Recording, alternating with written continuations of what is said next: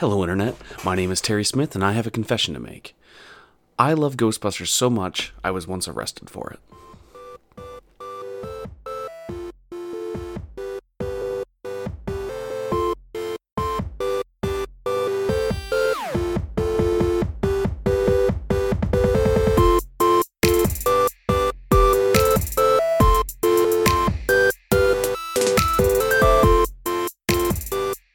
Now, if you don't know, if you haven't listened to this show, I grew up in the middle of nowhere, northern Michigan. If you hold up your hand and then flip yourself off, I was somewhere around there.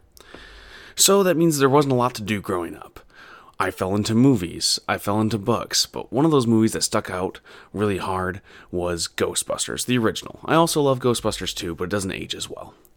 That movie came out in 1984. I did not come out of my mother until 1993, but somehow I still found it and loved it. With parents that were born in the 70s, they grew up in the 60s and and then into the 70s. But they loved Ghostbusters, and they were older, so I fell in love with things like Saturday Night Live. I fell in love with the Belushis. I fell in love with Dan Aykroyd. So of course I love things like Blues Brothers and Ghostbusters. But Ghostbusters really stuck because it had that supernatural element. It had a little bit of that fear, that edge. So as I got older, of course I wanted more of that. In the summer of 2008, my dad had passed away that January, and I was a little lost. I didn't know what to do with myself. So of course I fell into the occult, as one does. And one day, my friends and I were very bored, and we decided to look up what was haunted around us. And how else would you do that but go onto the internet and AOL keyword search? It was a little bit more complicated than that. Of course, we had Google, so we got the really good results. And I don't know if you know this about Northern Michigan. Not a lot of things are haunted. Not a lot of people use the internet in the middle of the woods, so you don't hear the really good stories. So we had a little bit of hearsay. We had some urban legends, some myths that we had heard around the area, but we were able to find a site. I believe it's defunct now, but I believe it was just called Northern Michigan Haunted Sites. We specifically were looking for abandoned sites. I want you to know that, because we didn't want to get in trouble for trespassing or causing any interruptions or causing anybody harm. We just wanted to look for the unknown, the supernatural. So we found a lot of barns. We found a lot of, strangely enough, emptied hospitals are pretty popular in places like Traverse City, very, very far north. But we didn't feel like going there and hearing creepy things in an abandoned hospital, because we were also chicken shits. Not only were we looking for the supernatural, but we're also afraid of many things. And it was a very far drive, too. We didn't have great vehicles at the time, being 15 and 16. It was not a thing that we could, drive 400 miles on some sort of pilgrimage to see a ghost. So we had to pick our battles. So we settled on a place in Presque Isle County. It's a little place off of Alpena, Michigan, near Islands. And it's Presque Isle. Really, it's a lot of fields and radio towers, strangely enough. And we found one very haunted site that was on multiple. In the Venn diagram of things, the Presque Isle radio tower showed up a lot. So we decided we were going to go there and we were going to face these ghosts. There was lots of ghosts listed, interestingly enough. There was the classic woman in black, but there was also an old lighthouseman, which I think was some sort of issue in translation because there was no lighthouse near there. Why he was at the radio tower, I don't know. I think people heard lighthouse and tower and made some sort of connection there, but there was a lighthouseman and, of course, some DJs that had passed away. And this idea of a ghost DJ really resonated with me. I love the idea of walking in and they're blaring the early morning 9 a.m., air horn. Bow, bow, bow. You're about to get haunted. I thought that was really funny, and that helped me not be afraid of the ghosts that probably did not exist. So we set out.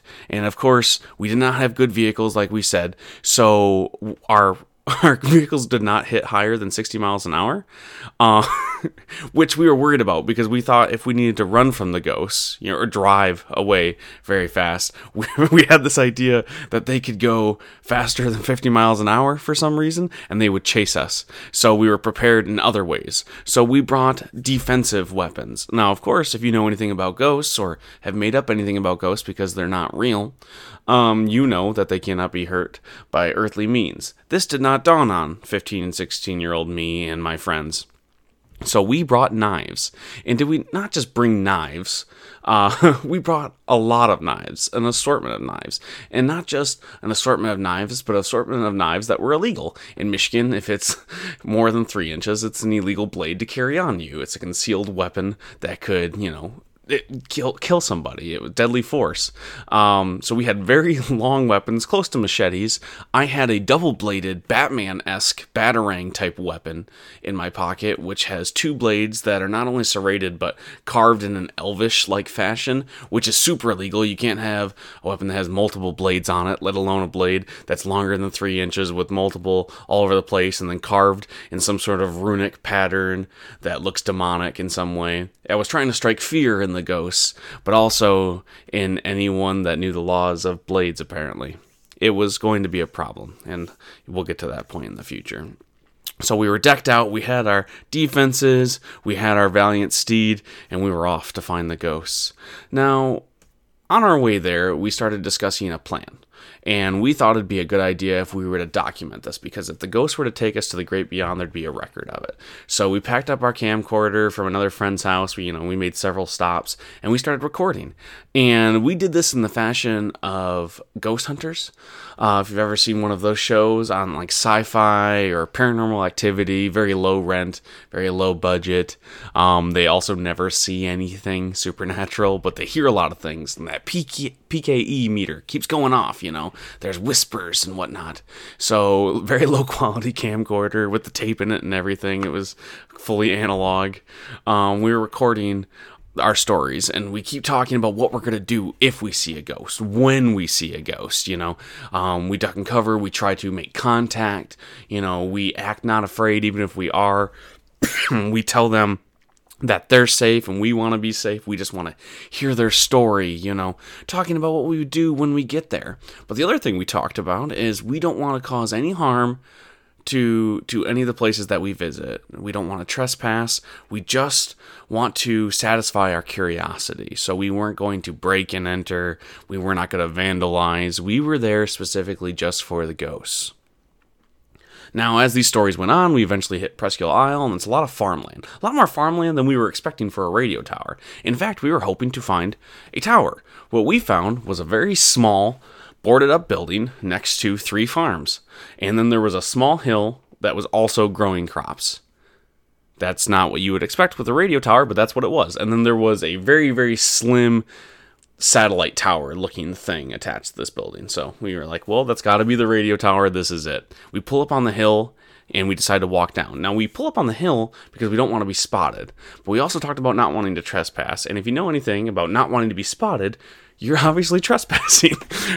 We had the idea that we needed to be stealthy, so we knew what we were doing was wrong. I don't know where this crossed in our minds, but we were like, we need to sneak. But don't worry, we're not doing anything wrong, but we didn't want to not be found out. So we were obviously confused. But either way, we snuck onto the property and we start looking around. And it's creepy, right? It's dark. The building is boarded up. But with a fresh coat of paint, which was strange, but that's okay. Sometimes ghosts want a new chandelier in their place. It's fine. So we started looking into the windows, and it's creepy and it's scary. You see dust particles through the camera lens, but you also see a lot of ladders and paint cans around, a lot of tarp on the ground, and brand new equipment, strangely. And this is when we realize, about the time we see flashlights from the farm nearby, that this is not an abandoned place. In fact, it's probably not haunted at all. It was a radio tower that was being renovated. So we say directly into the camera, okay, it's time to go. This place is clearly not abandoned. There's probably not ghosts here. Now we're just trespassing. We're doing the exact thing we said we did not want to do. Right? And even though we should have had an idea when we had to stealth onto the property, we've now realized being on the property filming the exact thing that they're going to use to prosecute us. So we start to run. And as soon as we run, all of the lights I've ever seen in my life turn on. There's spotlights from the farms nearby. There are cops everywhere. They're surrounding us like it was like a Michael Bay, Jerry Bruckheimer film. Like somehow, even though it's just a small undercover operation, there's 45 vehicles around.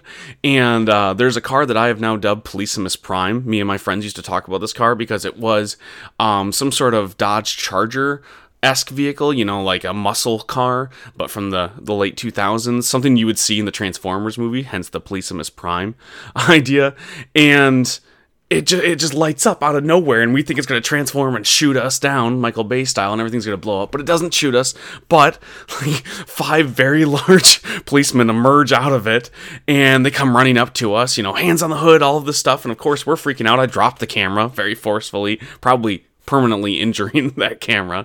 They're asking us if we have any weapons on us, and the last thing you want to do when you're afraid teenager being arrested for something dumb is say, "Oh yeah, officer, I have so many weapons on us." So they empty out, and they're in awe. They're in awe of this armory that we were carrying. They're emptying out, and it's like one of those gags you would see in a movie as they go through the metal detector. They just keep emptying weapons upon weapons, and then one of my friends had all of these strange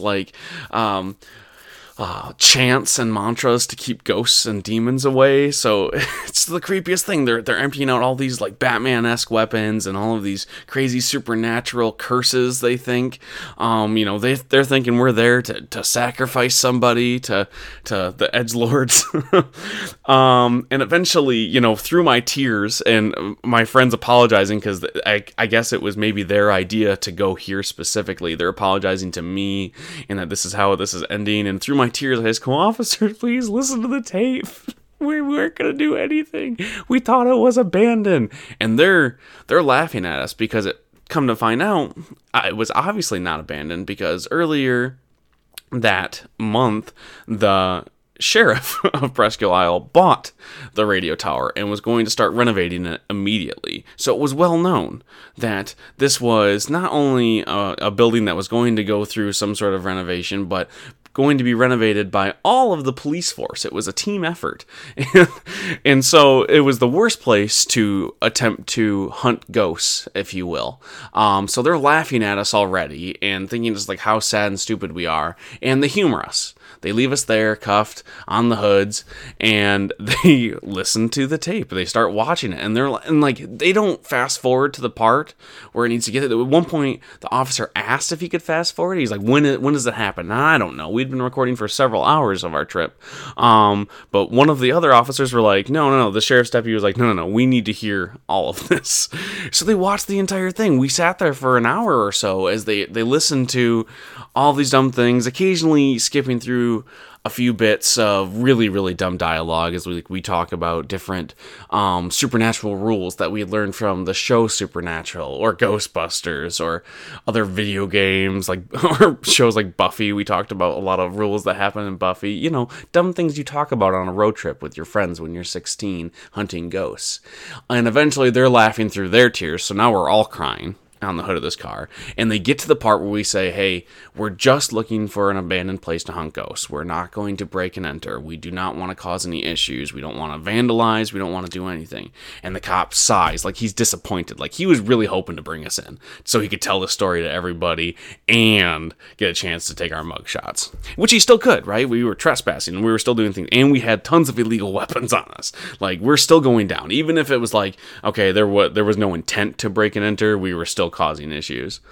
So through his sigh of disappointment and everybody else's laughter and our tears, they uncuff us magically, and they hand us back all of these weapons, and they tell us we are the dumbest people they've ever met, teenager or otherwise. They cannot believe that we thought they would ghost hunt. And then they go inside. That's what they say, and they leave us there uncuffed, sitting on the hoods, of course surrounded by Policemus Prime and the rest of the Decepticons. And they go inside, and they come out with Halloween decorations. I guess I failed to mention that it was near Halloween time, which is a reason why they thought we were there to vandalize, I guess. And they grab several ghost decorations, really cheap, it's just a white sheet looking thing with a face on it, and they give it to us, and they go, "There's your ghost, get out and never come back." And and we never have. We've never gone back to Presque Isle because somehow we were giving back all of our armory to hunt ghosts elsewhere, and we were somehow not arrested for trespassing on the sheriff's radio tower property. The interesting tag to that story, though, was a few years ago, one of my friends did return to Presque Isle. He was not there that fateful night with us, but he wanted to check something because they told us never to come back, and they took our picture. He wanted to know if that picture ever existed anywhere. And in fact, it does. To this day, there is a picture of 3 very scared teenagers crying out of a car holding ghosts up in the Presque Isle Sheriff's Department. Warning anybody to stay away from trespassing on the radio tower.